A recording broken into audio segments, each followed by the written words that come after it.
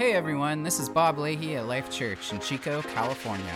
Welcome to the Midweek Pastors Podcast. This is a way for us to go beyond the sermon through conversation, questions and answers, deep dives into topics, and interviews. Whether it be in your car, at the gym, or hiking in Upper Park, we hope that this podcast really encourages and equips you wherever you're at. Hey everyone, welcome to the Life Church Pastors Podcast. Pastor Bob here with Pastor Jeff. Yo, what's going on? Hey, we are going to dive into a topic kind of to piggyback off of last week's. Last week we talked about sin and our fear of sin. This week we're going to talk about, sin. We come to church, we receive Jesus, we receive salvation, and what are we saved from is sin. We get salvation from sin. We have new life. But really, salvation is the starting place for our walk with Jesus, becoming a disciple of Christ. What really, Jeff, do you see as once we receive Jesus and we get washed of our sin, we're forgiven, what are the next steps there for new believers or maybe even believers, people who've been believers all their life and they're still in those baby steps, right? Yeah. They haven't gotten past, those first couple steps. Maybe they've been baptized, but like their life just hasn't really reflected one of a disciple of Christ yet, and they're sticking around church. But man, there's so much more for them. So, what do you see as sort of next steps after salvation? Yeah, there's so much there. Practically speaking, baptism is an incredibly perfect next step, and it ironically we have baptisms coming up. Yeah, on what is it, December 11th? I think so. Yeah, is that what it? Yeah, December 11th. So, maybe this speaks to people who haven't been baptized yet, who have maybe even been Christians forever, or for a long time, or maybe even a couple years. Baptism is such an incredible encounter of both spiritual and practical at the same time. Like totally. You have this experience where you go under the water and you have this baptism, like going into death and coming out as a new creation, very similar to Jesus dying and raising again. And you have this like moment where you're really publicly declaring this as like, this is my life. So to have salvation is a very personal thing, right? It's your own moment with the Lord. And, totally. Sure, there's altar calls and all that stuff where, maybe you actually came up and it was a very public thing for you. But for a lot of people, it's a very private thing. Right. It's sometimes like they hear a sermon or they hear 100 sermons. They've been coming to church for a long time and they go home and they have a moment with the Lord where they surrender their life. Yeah. It's just an amazing thing. Being baptized is this public declaration. It is that perfect next step of saying, I have said yes to Jesus. I believe that he's cleansed me of my sin, that I have eternal life with him. But now I have this moment where I say, I am publicly declaring my life is dedicated unto the Lord. And it's a celebration with the body of Christ. And it's, I would just say I'm with you. Like, we're in this together. Totally. Now I am with this congregation and this body of Christ, just as they are with me.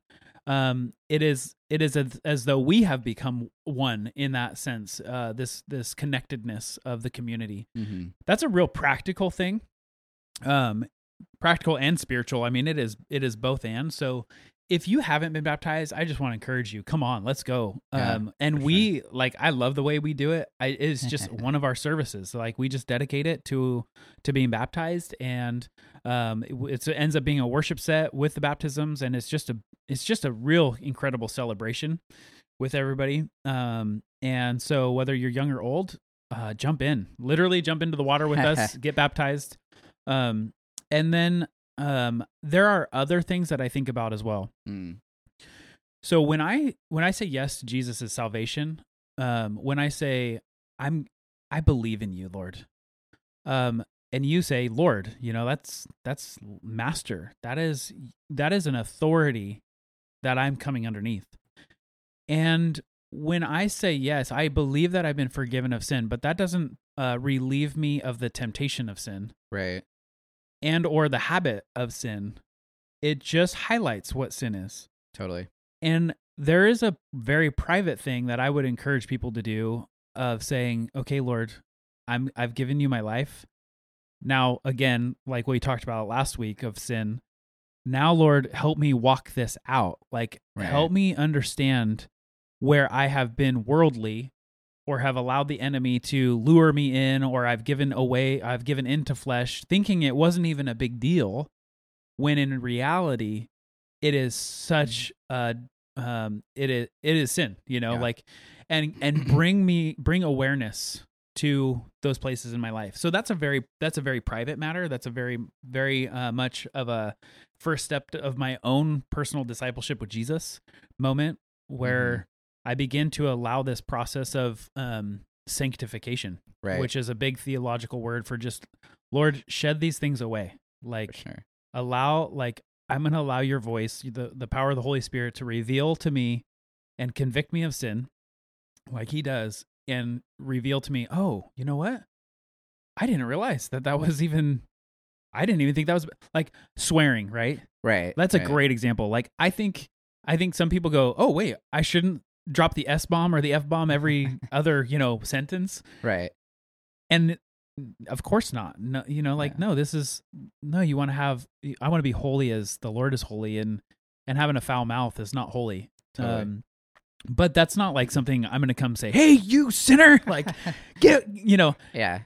But it's a moment of refining that is a real process, that if we allow the Lord to do this, then we're going to begin to do the next thing that I would say is begin asking the Lord, who did you make me to be?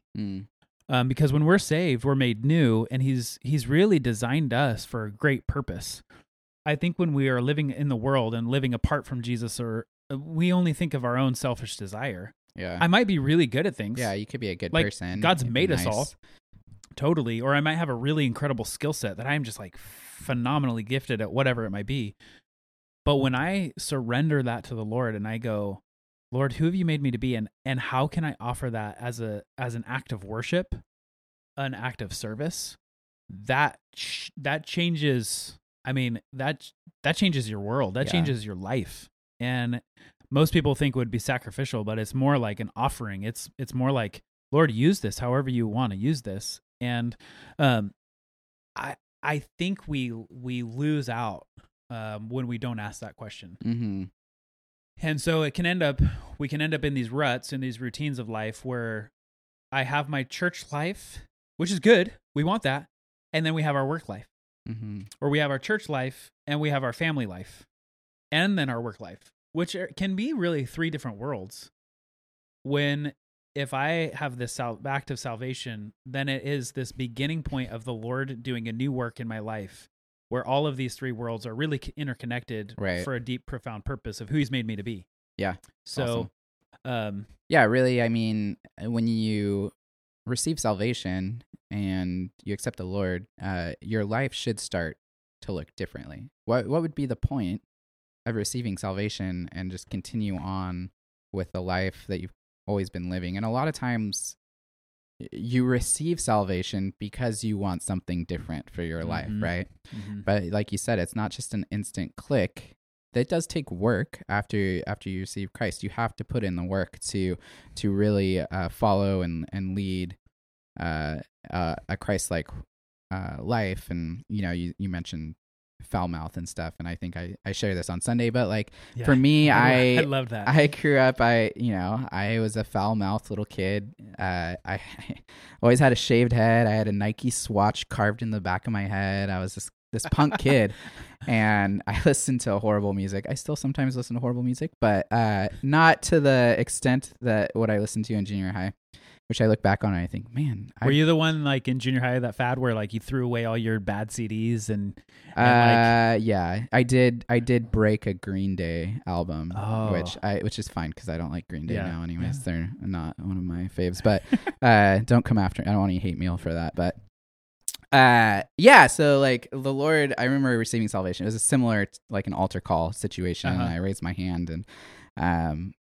family members and people around me came around me and prayed and stuff, and the Lord really did something that's really in me. profound. Yeah, it did something in me, and it was great. But like you said, there are those moments where people do it just privately, right? Yeah. And the Lord changes them privately, and that's why baptism is so important, because my baptism experience was, you mentioned we're family, right? You're coming into the family, and that's just a picture I see of myself when I got baptized, is just coming out of the water, and having my family around me, my church family hugging me, welcoming me. And it really is profound. It's really a time that I look back on with like no regrets, really fond memories. And the Lord really did something in me then, where, I started to desire behavioral changes. I started to desire who the people I hung out with, the things I did started to change. And really that was a launching point for me to say, look, Lord, what do you want at 14, 15? What do you want? Like, and I was just a kid that said yes to the things that came across my plate. Like, hey, you want to help watch the windows on Saturday night? Like, you and your friend can go do that. And I was like, yeah, let's do it. Like, it'll be fun. Like, and so I think part of, the sanctification process is really just saying, if you are a new believer and you decide to go get baptized and stuff, like really just saying yes to the opportunities that come across to where you can do things in community. You mentioned that your church life, your family life, your work life, your friend life, like keeping those all separate. I think baptism and really jumping in and being a part of what was going on really brought all those things together for me as a 14-year-old. Yeah. By the way, baptism is an amazing opportunity to invite those three worlds to the same location. Yeah. To just celebrate with you. Because even non-believers, they can identify, hey, this is significant for my friend. Right. And I'm honored to be invited. That's a cool thing. For sure. I have had moments where we've done baptisms here, and people who are, I would say, probably far from God, people I know that have come to me afterward and gone, that was powerful. Yeah. And they've never experienced anything like this. And I go, that's because that's the Lord, like, who's done this. It is really amazing. So anyway, just that's like a little caveat of like, for sure, here's this little moment, a window of time of like, you're going to step into the water and do this thing called baptism that maybe from the outside might feel strange to other people. But when you say, hey, this is really significant, I would love to invite you to come. It sets a new tone of any relationship that you might have. Totally. And for sure, if you've received salvation recently and you're in the process of sanctification, man, the Lord's doing things, and like you can see in your own life probably the areas where you're like, man, this is amazing. Yeah. Like I'm experiencing things I've wanted to experience previously in my life. Things are starting to work. I'm starting to, follow that, and you should want that for your friends too, right? Absolutely. Your family members who are struggling. And so I just encourage you, look for those windows of opportunity to invite them to church where it's not weird, right? Like I do this constantly. Easter Sunday, I'll invite my work friends or whatever and just be like, hey, come watch me play bass. I'll play bass. I'm playing bass on Sunday. Just come watch me. Yeah. Like, I love it. And then it's like, oh, they're coming to church to watch Bob play bass. But yeah, they experience something they've never experienced before, and it could be life-changing. Yeah, absolutely. So. Just maybe even for those people who maybe have done those steps, like they've been saved, they've been baptized, and maybe it's been a while since you've had I don't know, just an encounter with the Lord, or maybe it's just kind of been the doldrums of life. And I got baptized, and maybe like me, I said yes to Jesus in first grade, but I've definitely had a lot of highs and lows since then. Yeah. A lot of recommitments to the Lord. But I just want to encourage you, if you've been baptized or maybe you haven't but you've received salvation and it's been some time, and maybe you are finding yourself just kind of like struggling or challenged with your faith, would you just go back to that moment? Scripture says to be reminded of our first love, of Jesus, of what the Lord's done for us. And just maybe just remind yourself of those moments, where the Lord radically changed your life, in the way that he did, and even give thanks for those moments. And then even invite the Lord to begin a new process in you. For sure. To begin a new revealing process or revival within your own heart and soul. I think that would be really profound. Mm-hmm. I would say even more profound. If we're baptized at a church locally and you're nearby that church or whatever, maybe you don't go to that church, whatever. Drive to the church. Sit in the parking lot. Ask the Lord to reveal areas in your life. Yeah. To really take you back to that moment, your first love. And, anytime I go up to Old Oak Ranch, man, I have so many memories there. So many. Is that where you baptized? No. Oh. No, I wasn't baptized there. And so I just, anytime I go up there, that's where the Holy Spirit came upon me. That's where I received the gift of tongues. And it's just a moment that I always go there and I'm always like, man, like God takes me back to that moment. So I think there's an aspect of that where you can if you can physically go to the place and sit there and be with the Lord and be like, man, what is going on? Mm-hmm. Where has my walk gone? Yeah. It's powerful. Maybe one more little reminder or invitation is maybe there was that one person who walked with you and was faithful and is still faithful, where might not even be a pastor. It might have been just an elder who just came alongside and invited you to a meal or to a Thanksgiving, back when you were young, or when you just needed that one person and all of a sudden the Lord provided that person, is just to reach out to them. Yeah. And just even say, hey, I would just want to have a conversation about what happened in those years, For sure. And just be reminded of how the Lord actually probably used that person in a profound way, that they were also marked by that season of life just as much as you were. Yeah. And be encouraged by it. I think That's sometimes we need those reminders. So yeah. Those are the thoughts I have. Like, hey, salvation is a beginning, but it is not the end. That's for sure. Yeah, love it. Well, thanks for listening, guys. We'd love to hear from you. If you guys have any topics you want us to throw out there and discuss, we are game. Anything, tough topics, anything. Come on. Wild and weird, from music to video games to politics. Just whatever you guys want to hear on this. We would love to hear from you. So email us at info@lifechurchchico.org and we will see you guys next time. All right, guys. Peace out. Later.